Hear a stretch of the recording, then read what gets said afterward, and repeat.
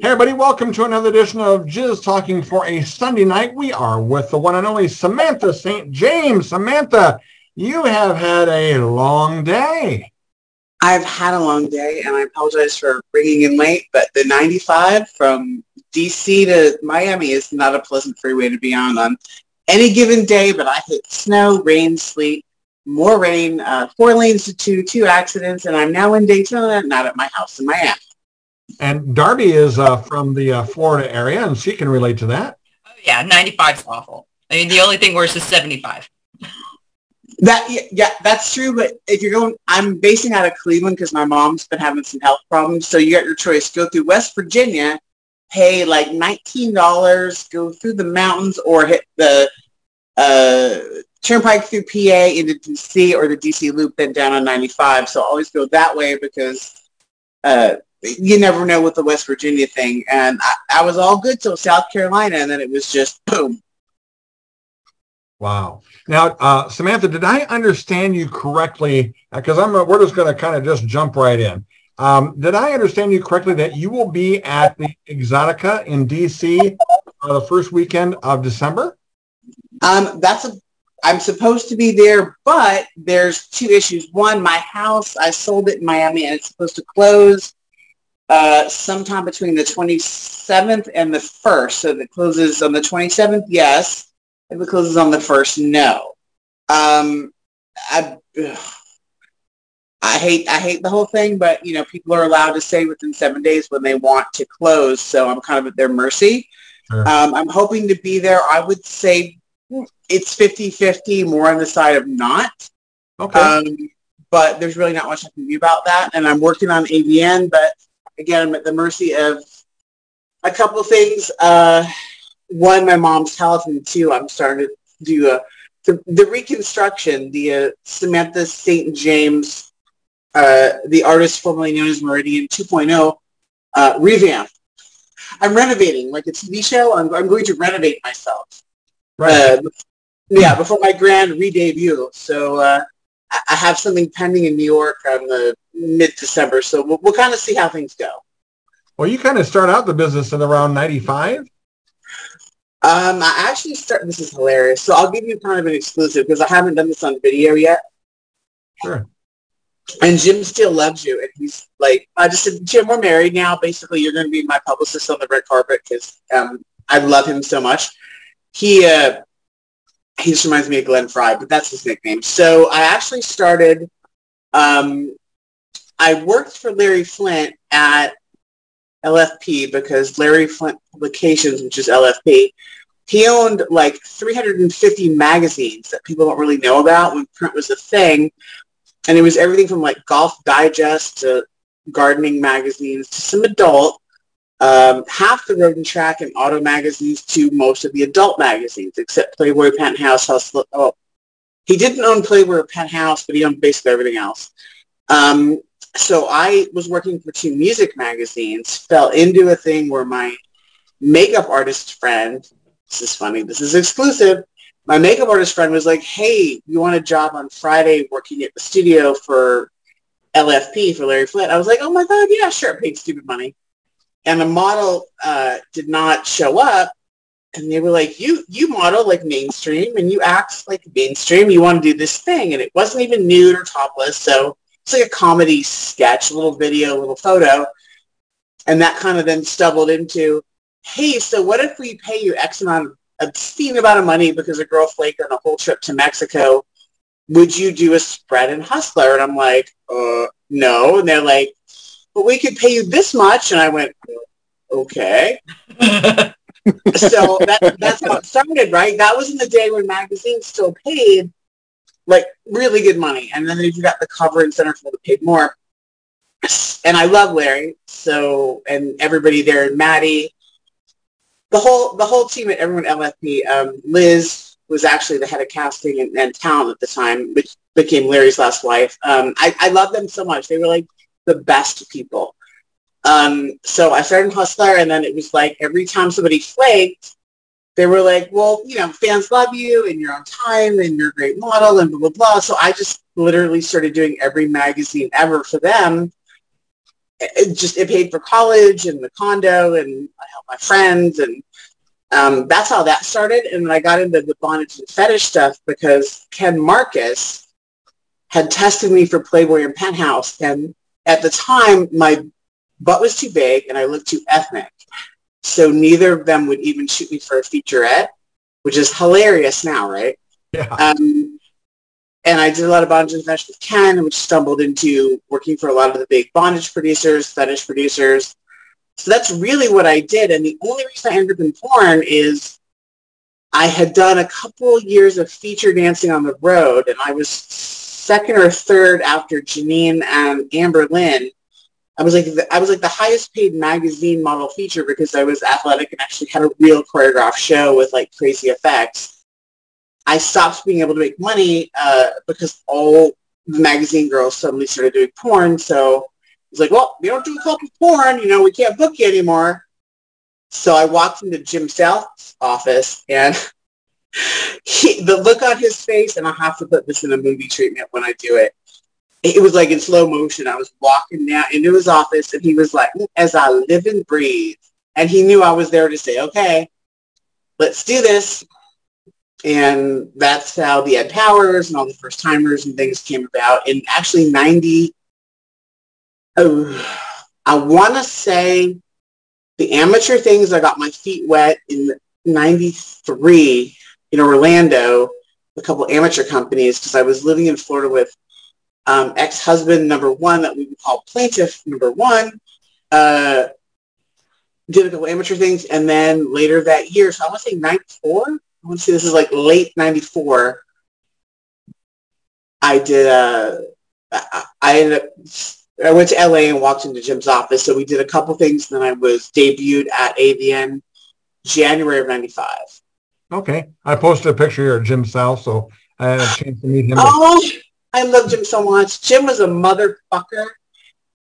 But if you had his back and you were straight up not on drugs, did your test, you were on time, you're reliable, we're a great model, you stood your ground, if you were just on it, Jim had your back. And I will tell stories in a book and hopefully a film version one day of Jim, because he really was a Hollywood movie character. And most of the stories you've heard are true, but he was just, if you had his back and you were on your shit, like he had your back. He went to bat for me a bunch of times. Right. But yeah, he had this funny sense of humor, man. Cigarette in his mouth, gun in the drawer, cowboy boots on, and I remember the day I walked in there, and he knew it was gonna happen one day. He was just waiting for me to walk in that door. Richard Pacheco's with us. Richard, how are we doing today? Great. Good to see y'all. Hi, Meridian. Hi, how are you? Are you still called Meridian? Can I do that? I'm not really sure if legally we can do that, so I'm just going to be artist formerly known as Meridian. Okay. Yeah, only because nobody can find the old contracts. Well, I can't even talk about what happened with that, but yeah. I can't step into that because nobody's really sure exactly how long that NDA was. But let's just say I didn't leave the adult industry. I kind of got booted out for I told Jim South about a producer-director who was making people audition for parts in big films for a big company. And after featuring and then co-starring in 3 total, he kept wanting me to come over and audition for him to read the part. And I finally, went to Jim and said, look, man, I've been in like 3 or 4 of these. I'm SAG, I'm AFTRA, I have a mainstream background. Like, I'm not going to go over there and work out a scene with wannabe talent, director, producer. I can't really get my dick hard anyway. Douchebag. And Jim had someone go talk to him, and then suddenly, I was featuring on the road, and there was another girl named Meridian. And they had signed her to a deal, but these idiots didn't realize that I had registered and trademarked the name. So let's just say they sued me and I won. That's about as much as I can say about that. Huh.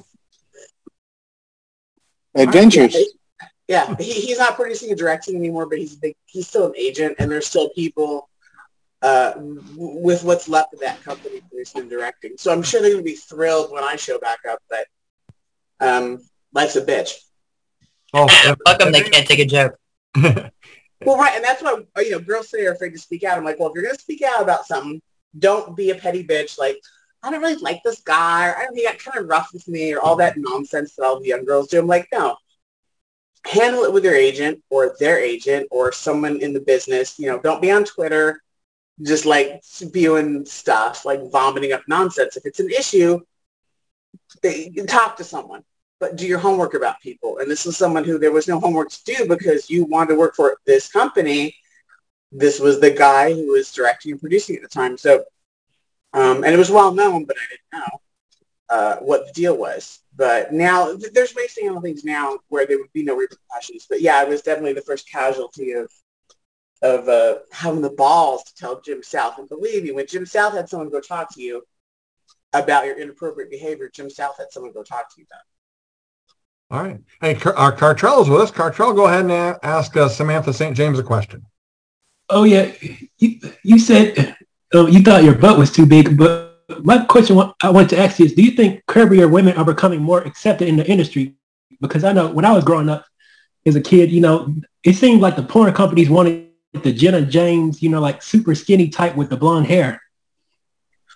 That was actually the type. So before I even got into the adult industry, when I was just doing magazines, and even like mainstream film and TV, the thing was, sorry, my hands kill me. The main thing I was doing was, mainstream film and TV and magazines, right? And commercials. And because of my background, it's like, even if I'm not suntanned, I'm kind of ethnically ambiguous, but I'm a little like, well, is she like French with a little Spanish in her? We're not sure. So I was always I was told I was too ethnic looking. I wasn't skinny enough, although I was very, very thin. But I always had a booty, which I couldn't get rid of and people didn't like, which hilarious. Now girls pay tons of money for that. And I was too ethnic looking, which is hilarious, right? So that's why I don't think I became like the star of this movie or that movie. I was like the co-star of the feature because I was a great actor and I did great scenes. And I always picked who I worked with, someone I'd have chemistry with. But it's funny how now today it's like you've got to have a big booty, real or fake. And they want girls that are like mixed race or ethnically ambiguous. When back then there was like 1, 2, maybe 3 people in the 80s to 90s porn range that actually were not 5'2", 90 pounds, blue-eyed blonde, no butt, like giant fake boobs. And I got to tell you, Jenna I remember when Jenna started. I was in it before Jenna, and she was such like the sweetest, nicest, most bubbly girl. And how can I say this without them suing me again? The people at that company that signed her and turned her into who she is definitely made her someone she wasn't and kind of got her into things she shouldn't have been exposed to. She was a very, very sweet girl. But yeah, she's very petite, and her, Caitlin Ashley, there was a whole plethora of people that were just very petite, blue-eyed blonde. They made them get their boobs done big, bigger hair, bigger lips, bigger nails, but skinny, no booty. And that was definitely like the stamp of girls, except for like a rare, there was very few girls that were not like kind of that stamp, the blue-eyed blonde, like ideal porn. But I always did good because I was a SAG-AFTRA actor for mainstream, and I always did good scenes and picked people I wanted to work with. So I made sure that like there was chemistry and like we knew the script and like things were going to look good on film. So I made good decisions, which I don't think people are really allowed to do now, but it's kind of what I plan on doing in 2023 when I start doing my own stuff. Well, we certainly hope you come to Exotica in Chicago. That's the one that I'll be there, yes. And James will be there, and Charles will be there. No, yeah, Chicago for sure. I just talked to Clint Works, who's an old friend of mine from the music industry, and Brian Gross today. And they're like, whatever you do, be ready for Exotica Chicago. I'm like, yeah, I will. Like, all of me will be redone. Everything's going to be set. My mom will be settled. And, yeah. So Exotica Chicago is the big one for me. Like I said, I'm trying to make AVN, but it just depends on so many things about me moving her, if I'm getting, like, surgery 1, like what's going on with my house sale, blah, blah, blah. And I would like to be at this AVN because from what I understand, it's maybe the last in-person AVN show. Yeah, There's a question as to whether they're going to continue the in-person shows because COVID kind of killed their, their bottom line was all in on that live show. So, well, Joshua's with us. Joshua, go ahead, ask a question to Samantha St. James. Hi, Samantha. It's an honor to meet you. hello. Hi. My question would be, you had mentioned you were writing an autobiography and you were interested in turning that into a film, and I was just kind of curious about that.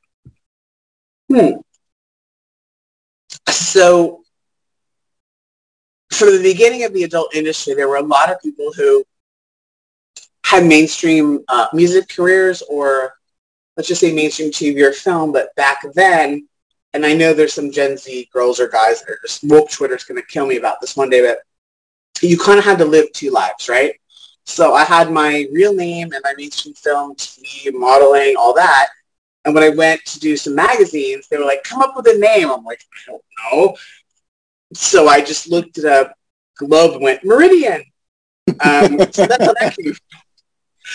And because, and it's never like I was ever embarrassed. Everybody knew, believe me, everyone in mainstream film and TV and music knew that I was living two different lives. And there were a lot of people, male and female, that either wrote, were photographers, camera people, shot, directed, whatever, for mainstream and adult. But you just, for whatever reason, and there's a couple of big film directors, shall we say, that I will not name, who have a background in adult.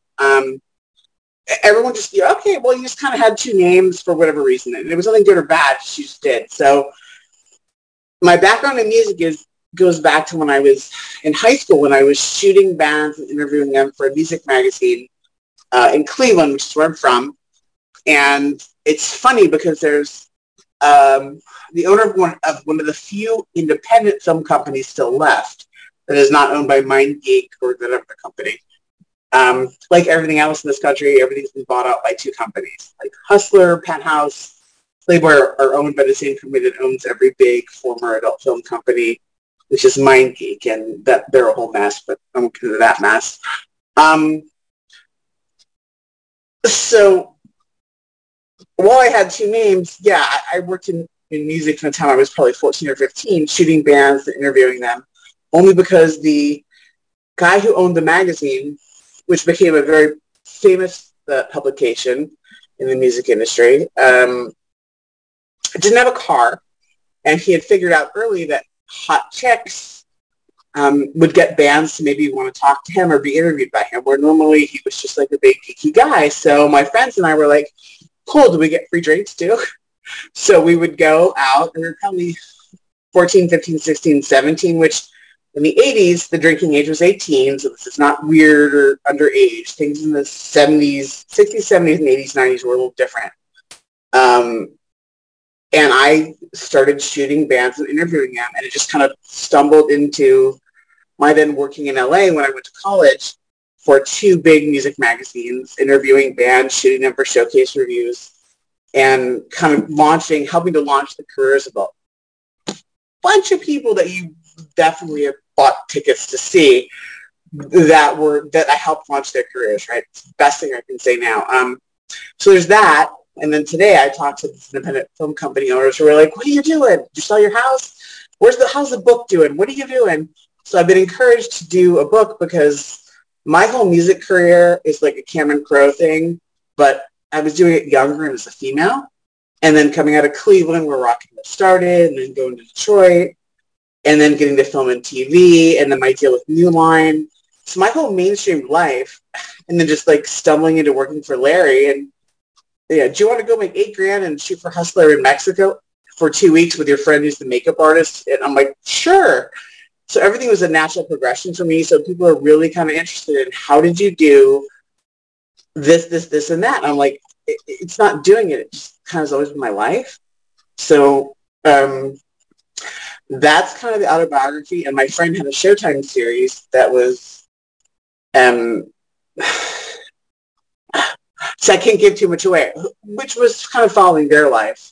And people were like, why don't you pitch that? Why don't you do that? Your stuff is so much more interesting. So we'll see. I'm going to drop some hints on my Twitter and on my Instagram about what's going on, because I think in December there's a couple live events I'm going to go to where I've talked to people about, well, maybe we should hint around about this. We should do a little live thing. So there's some things that are going to come up, but eventually my publicist, which is weird to say that because I sound so LA, right? My publicist and a couple of people are going to drop hints as well. But yeah, so my my mainstream career and my adult career, like all of me, it's going to converge. Like there's going to be a thing where people are going to go, oh my God, that's her this year. So Sure. that's why I wanted to talk to you, Richard, because you've got a couple books and I'm just so interested in why you haven't done like a pitch for a film or like something, some kind of like 70s retro throwback, like some kind of pitch for like a film or at least, Showtime HBO made for a TV movie thing. I've been pitching so much, I need rotator cuff surgery. Well, I've got a bad hip from an accident, so, we could like be old and talk about that. The problem is I haven't found too many catchers. The day I published Hindsight, which was already a decade now, I had a phone call that very day from a guy named Ryan Murphy, who was very hot with Glee at the time. And yeah. I was being interviewed at the time he called, or it wasn't him, it was one of his people, called me up. And I said, look, I can't talk to you right now. I'm in an interview. I'll call you back. And they said, no, don't call us back. We'll call you. Well, that was 10 years ago. I'm still waiting for the call. I don't live in L.A., and I didn't want to do L.A. I didn't want to be L.A. My life is in Berkeley, and this is where I belong. And I learned pretty early on, I tried to commute to make a career, and it didn't work.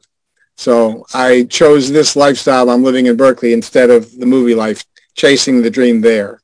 And at this point, I think that I've written the best book ever about the adult industry, and it's just waiting there for someone to pick it up and run with the ball.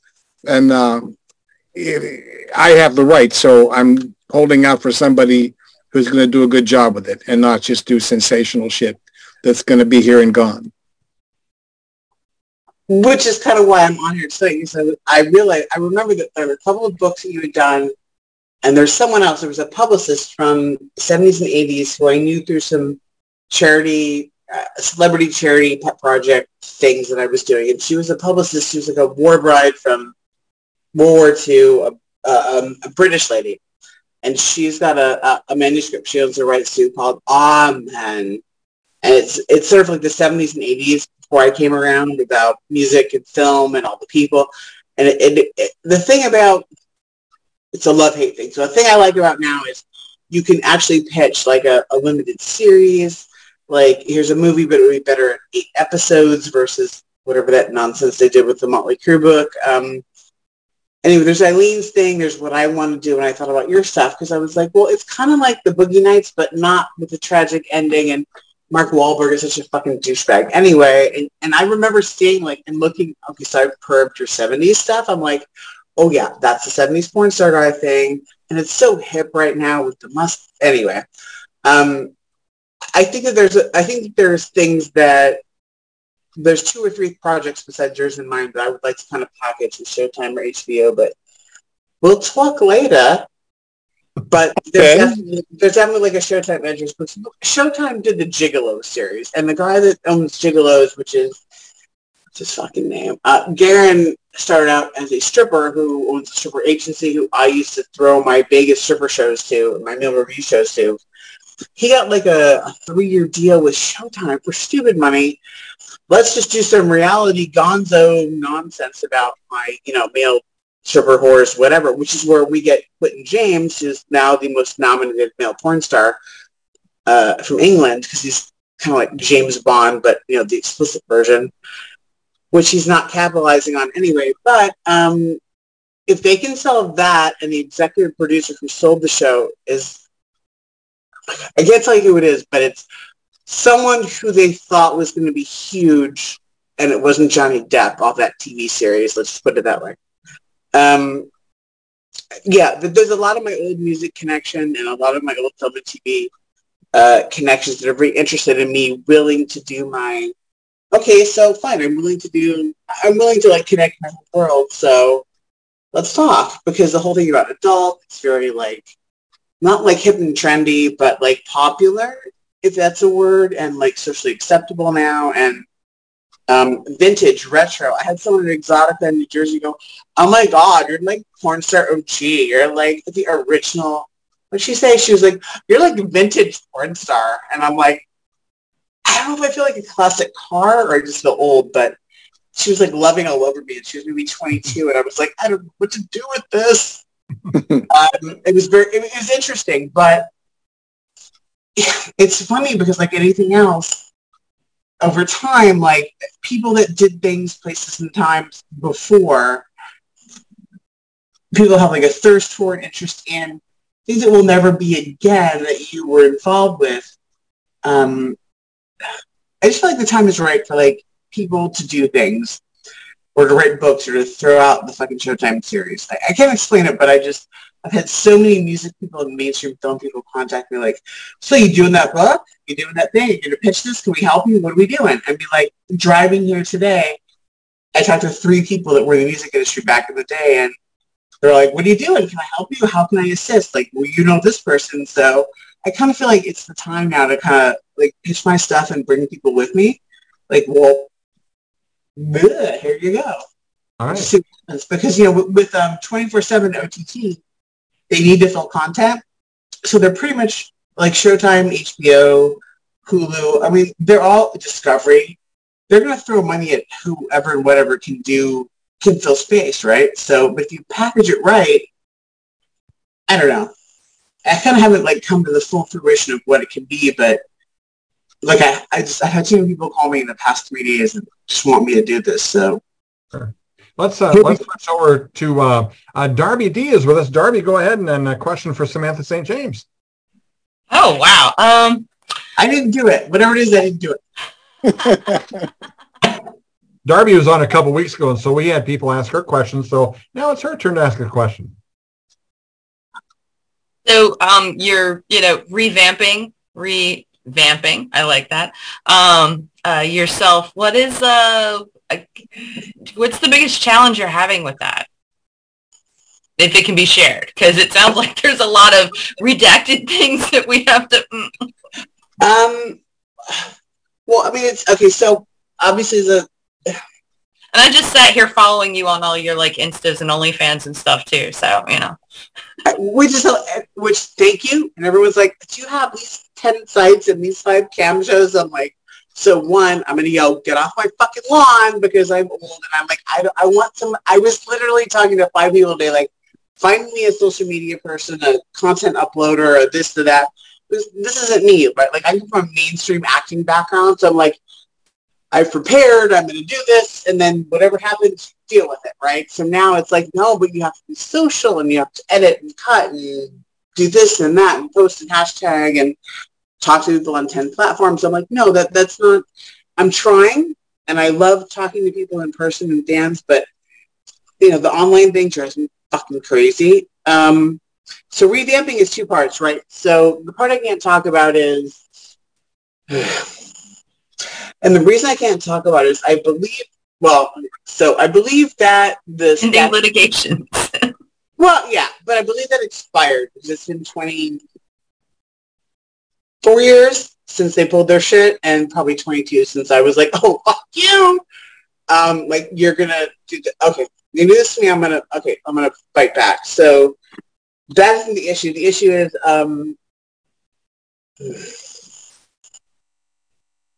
how do I say that part? So it's not about...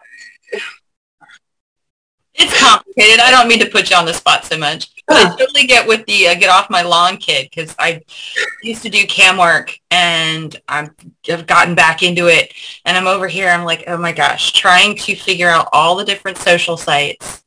I am a Gen Xer. I can do this. But I tell you, I'm just like...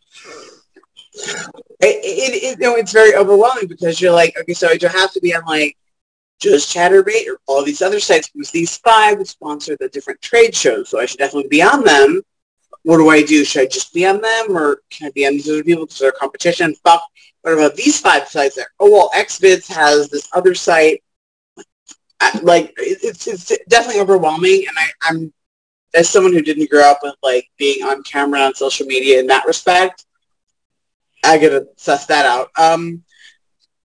There's people that I, like, have met that I just love and respect, like Sarah Arabic and Ray Ray, who have been telling me, look, you do free stuff on this site, paid on this site, fetish stuff free on this site, fetish stuff on this site, paid. There's like a whole system to it. So I'm trying to suss that out. And once I figure it out, I'm just going to put it on my Twitter like, hey, they're doing this and it works for them and they make money and they're not kicked off. So do this. All of it is just, there was a great article that I saw recently. I think they retweeted it. It was Jessie Jane interviewed by GQ magazine where she's like, no, I don't care about like cam stuff, these 14 sites I need to be on.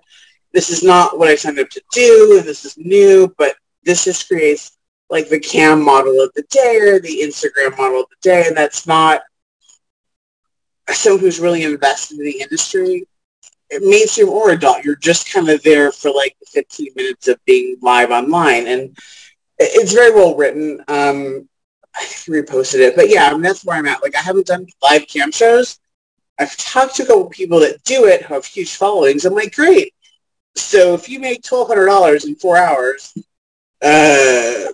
you just give me $600 and we'll do this, and that on camera and we're good. Like, the balance, whatever you keep, and they don't really want to do that. But I'm like, but I don't really care about the rest of it, so figure it out. The other part is, yeah, it's not that I can't talk about the litigation part. It's just I don't want to stumble into there's other things that were going on at the time in the adult industry that, unfortunately, because my ex, who looked the other way while I got kicked out of the business, that were going on that I can't talk about because it would blow shit up. And I don't want to do that, because there were definitely people with a certain company that looked the other way while very bad things were happening that were investigated, and I'll just leave it at that. And I don't want to get into that because I never spoke to people that wanted to talk to me about it. They never pushed it. But there's definitely things that would be very, very bad. The climate in our country would not be favorable to me being forced to talk about things. So I'm just kind of like, leave that over there. Like, let the sleeping dogs lie. Just fucking leave me alone, guys. Let the sleeping dog lie. Yes. I'm going forward. I'm the artist formerly known as Meridian. Let's leave it there, because you don't want to have me start, having a conversation about things. So I think they're all smart enough to do that, but it just sucked because my ex-girlfriend's ex-husband is like a huge producer director now because of his father, and it's a very, very like what do you call it? Incestuous. Yeah, that was what I was kind of hearing. Yeah, it's very incestuous, and he's a big old mire of problems. He was always great to me, so I don't want to involve him in that. But there's definitely a couple people involved in business now. Again, like myself, except they've popped up, unlike me, and they were not the best to people in the industry, did not have the industry's best interest at heart. So I'm drinking tea. The weather change is killing my voice. Yeah, but eventually it's all going to come out, and I'm fully prepared for that. And I've talked to enough, like I said, big producer, directors, mainstream and adult people. They're like, you know what, dude, just consult with an attorney and just speak your truth, because you know you're the only person who's going to do it, and you're you from back then, and fuck them. So that's going to be the autobiography, the screenplay pitch, which is why I want to talk to Richard, because there's between Eileen, Richard, and myself, there's like a 60s, 70s, or 70s, 80s, and 90s kind of like arc to what I want to do with Showtime or HBO. And I'm telling you, there's like this thing coming together. And my mom, who I spoke to before I called you guys, even said, she was, kind of like everything you've ever done, mainstream music and adult, is kind of all like converging. I'm like, when you just shut up, it kind of does. So there's some things going to happen. So we'll see. All right. Hey, James has a question for you. James, go ahead. How you doing, Samantha? Great to meet you.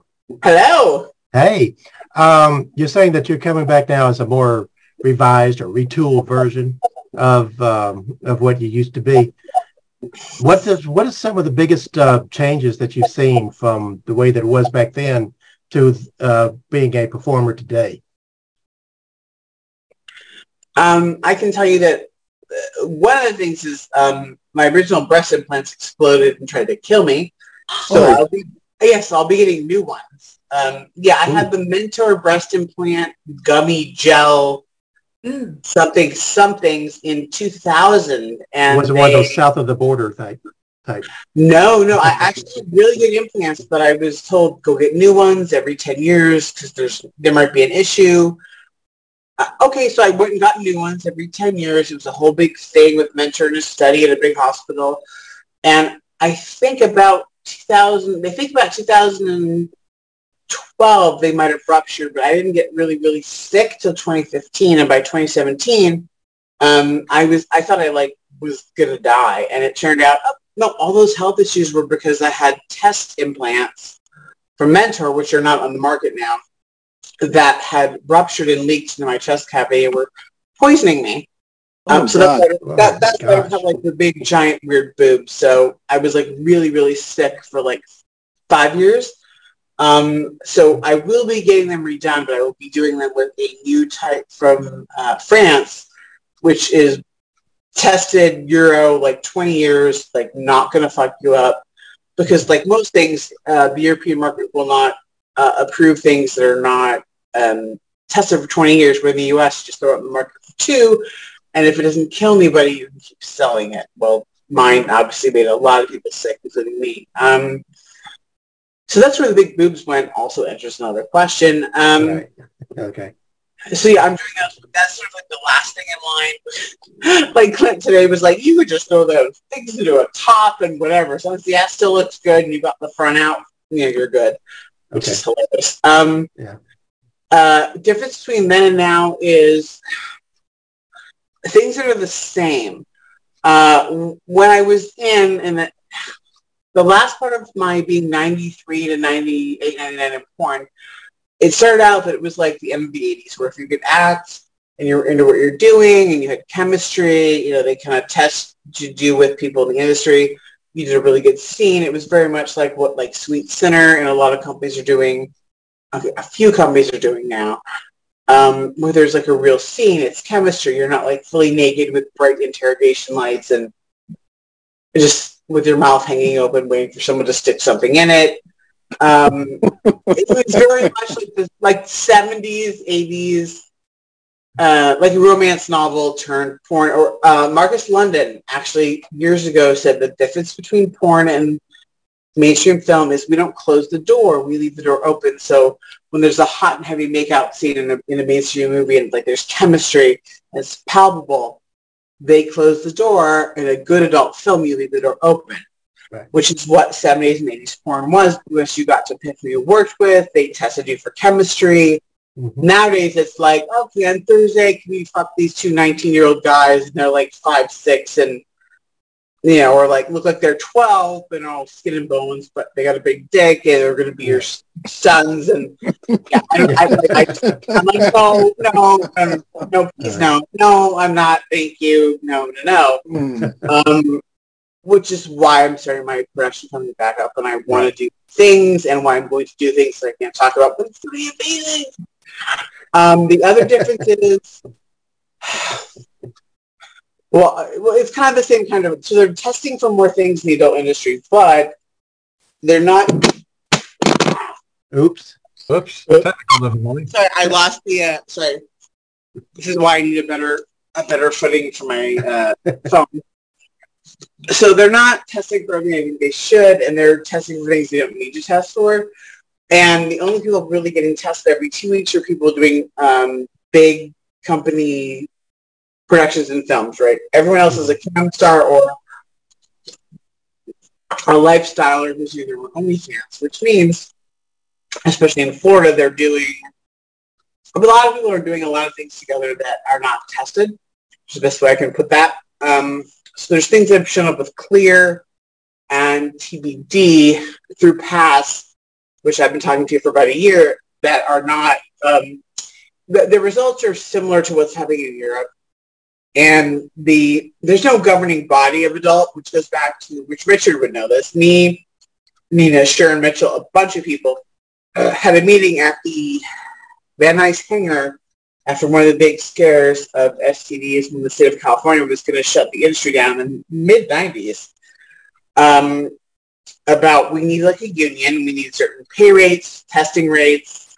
Here's what you got to be tested for. You go to this type of lab, it all has to go to the central clearinghouse. Agents pay this, producers pay this, and of course it got shut down like anything else because the big companies pressure the agents to not do it. It's sort of like unions in big companies in corporate America, right?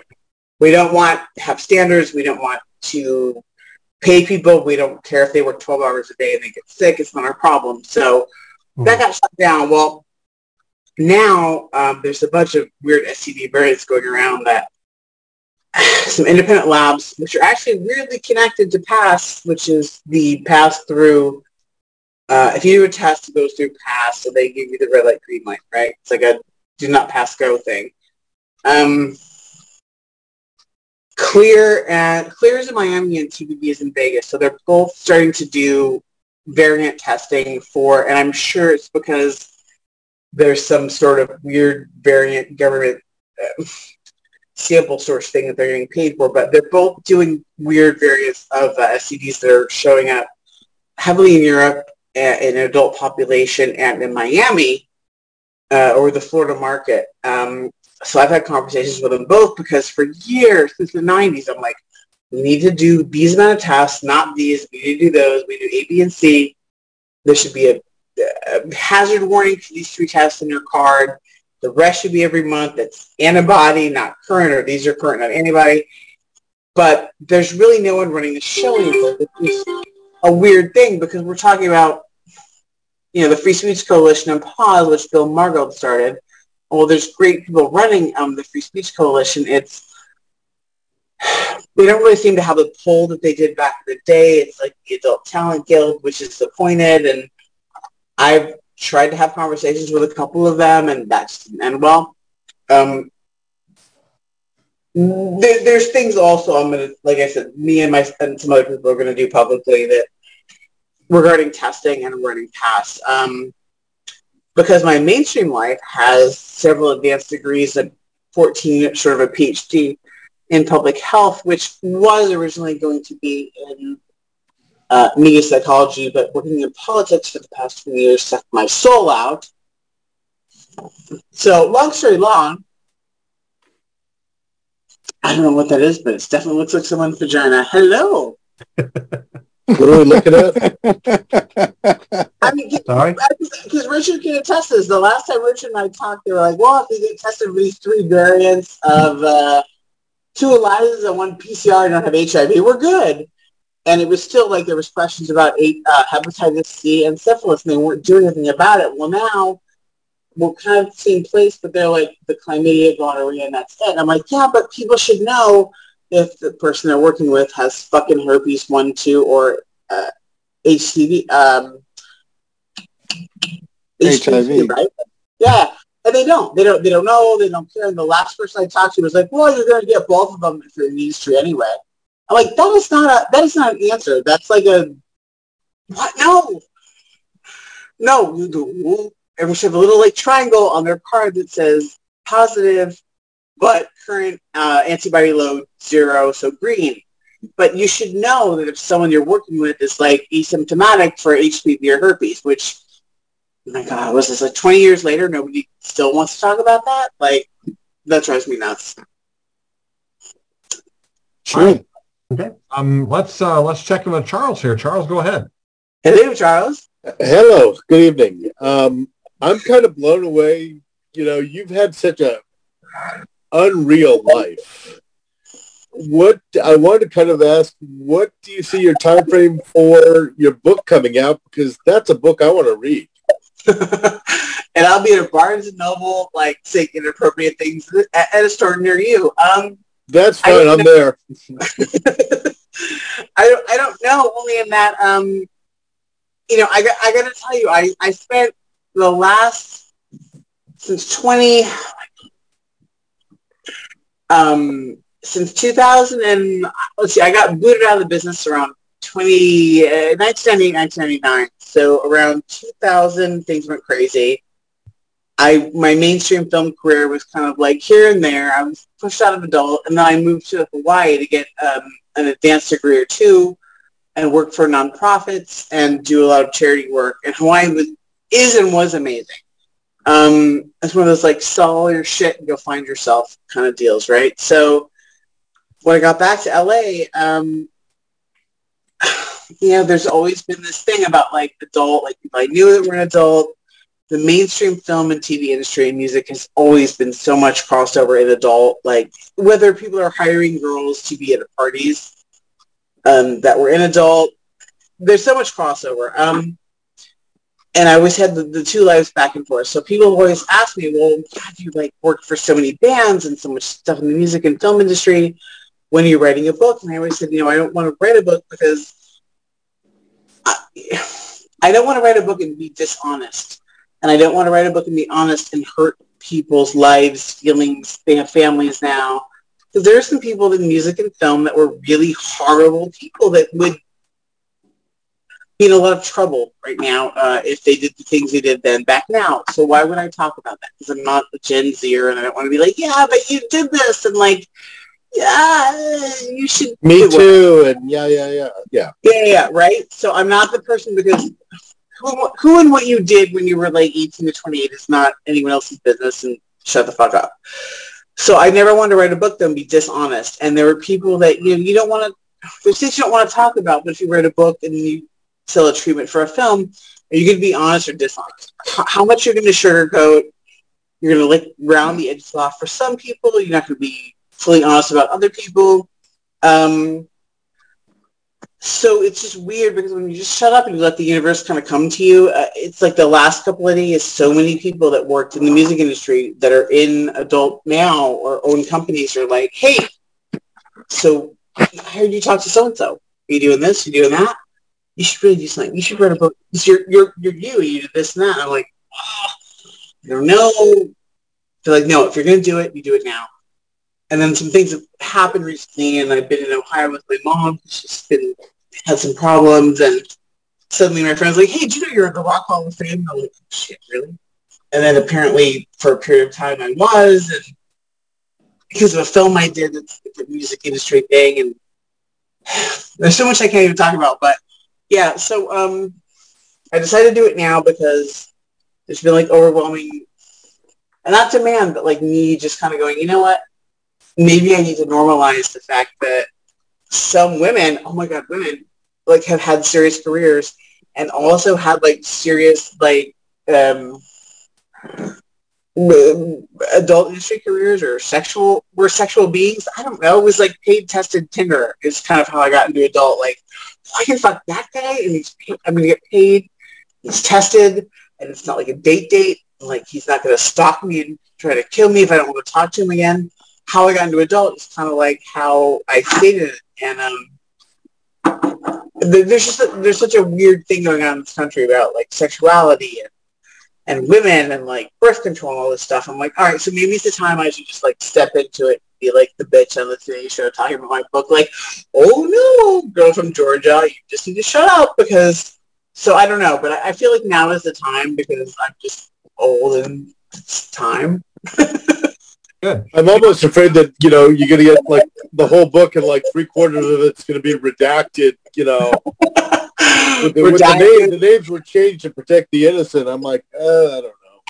Yeah, no. If I'm going to write it, I'm going to write it. And I've already talked to a couple of people who have been involved, who were mentioned in books. How do I put this? Mm-hmm. There's friends of mine that were mentioned in books, but they were sort of glossed over, like, oh, well, this is just a girl I knew. And I'm like, I posted something one day somewhere, and my friend was like, yeah, I'm not dead. And I was like, no.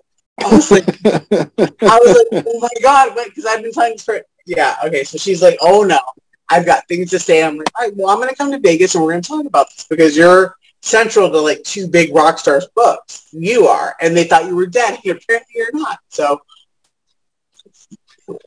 So I kind of feel like there's a convergence of the music industry, mainstream film and TV, and the adult industry, which anybody in the 70s, 80s, I gotta say the early 90s, knew that, like, because anybody that was a playmate or a penthouse girl or a really hot model in the 70s and 80s was definitely, and Richard would know this, there was definitely like, they were definitely escorting, which is another fun part that like the industry doesn't want to talk about. Like, oh, everyone's like so innocent. What? I was just dating this guy. I'm like, no, you weren't dating Don Henley or Charlie Sheen. Those were like just some of the people that always talked about it.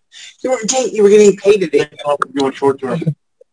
Yeah. So every time some girl's like, oh my god, like what's his name? Armie Hammer was like, oh horrible. Or this guy or that guy. I'm like, wait, so I know 10 girls that got paid to do whatever he wanted to do. So you're the one girl that didn't?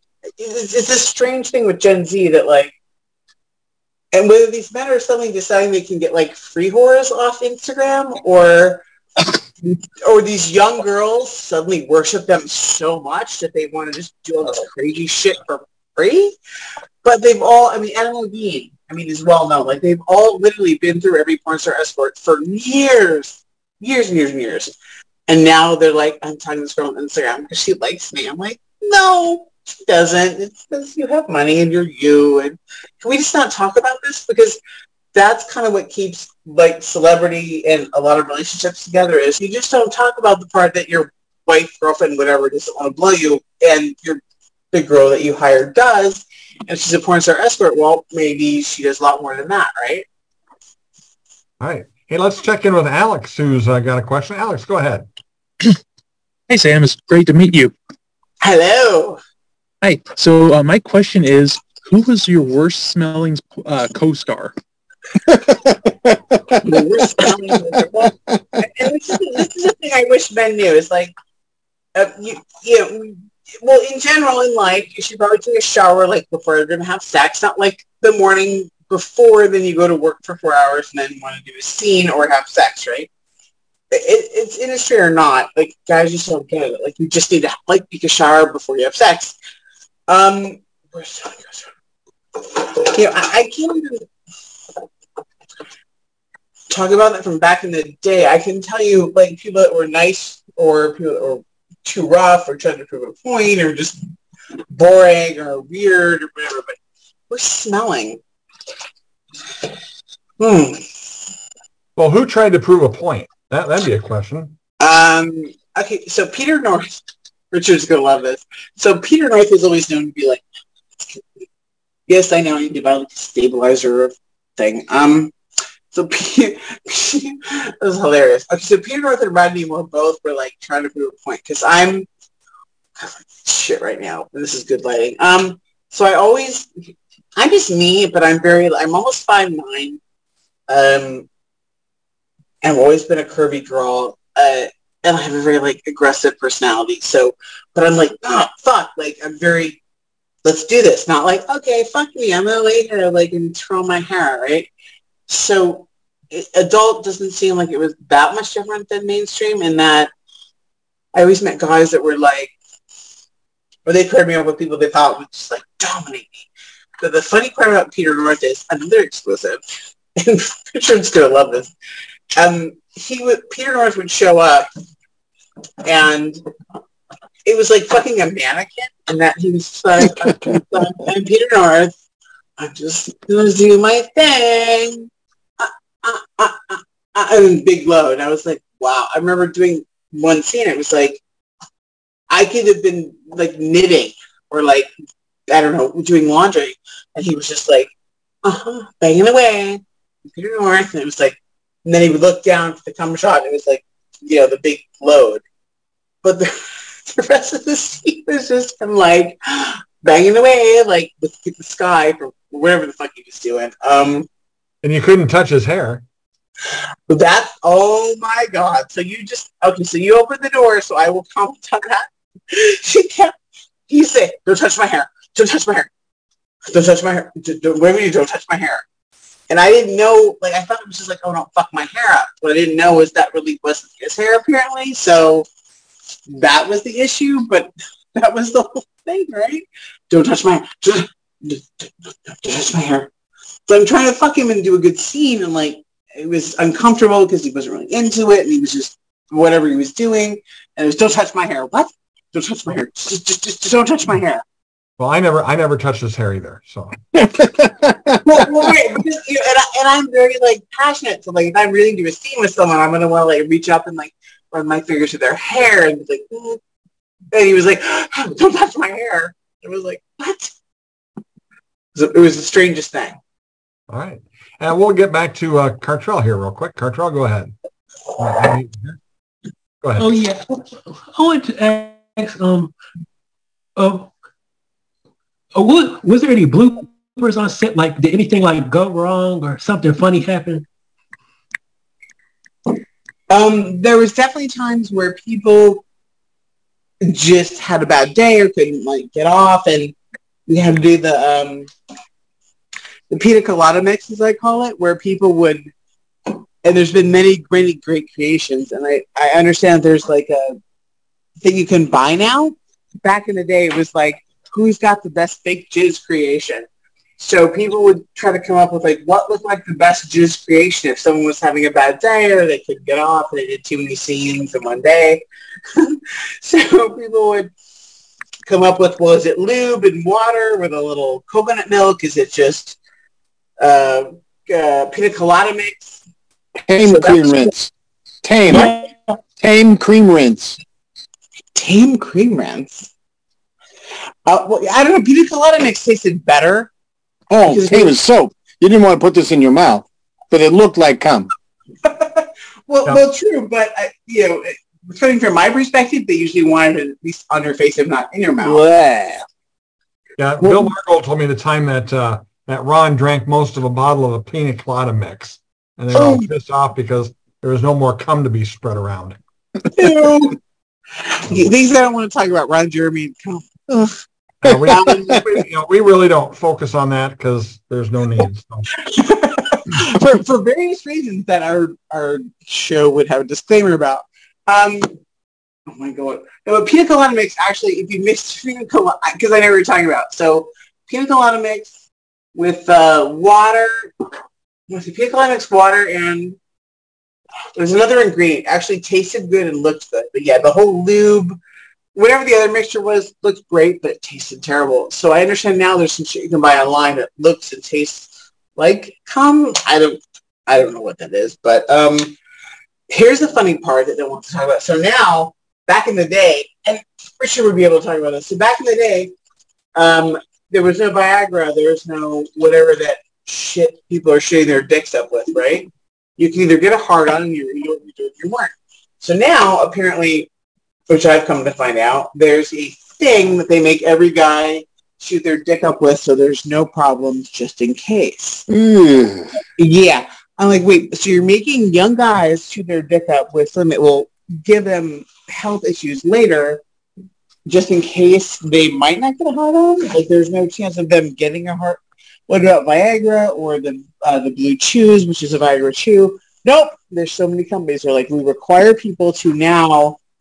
because they don't want problems. They require a lot of guys to either do the chew, do the pills, the shot for a scene. I'm like, but so organic chemistry doesn't matter, or their health doesn't matter, or you're just going to make them do this because you want like 3 cum scenes because you can't shoot a fucking scene? That's a whole thing.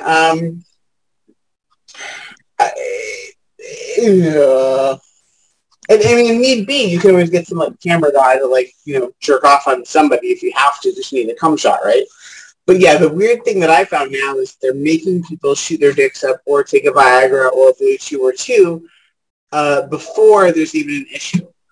And there's only several people I know of that will not do that, and they're kind of not like the persona non grata right now because of that situation, which is just creepy to me.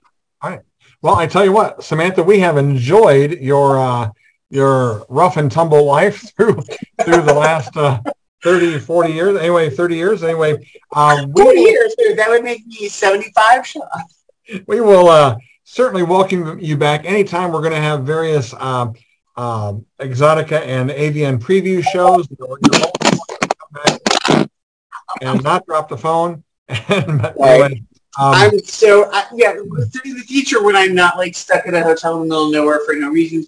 Yeah, I will for sure have like it on Zoom and I'll look amazing and whatever. Yeah. Sure. Okay. Well, anyway, we will certainly welcome people to view the replay at jizztalking.com or on Twitter. Go to @jizztalking, and we will see Samantha down the road at Exotica. Can't wait to see you in Chicago.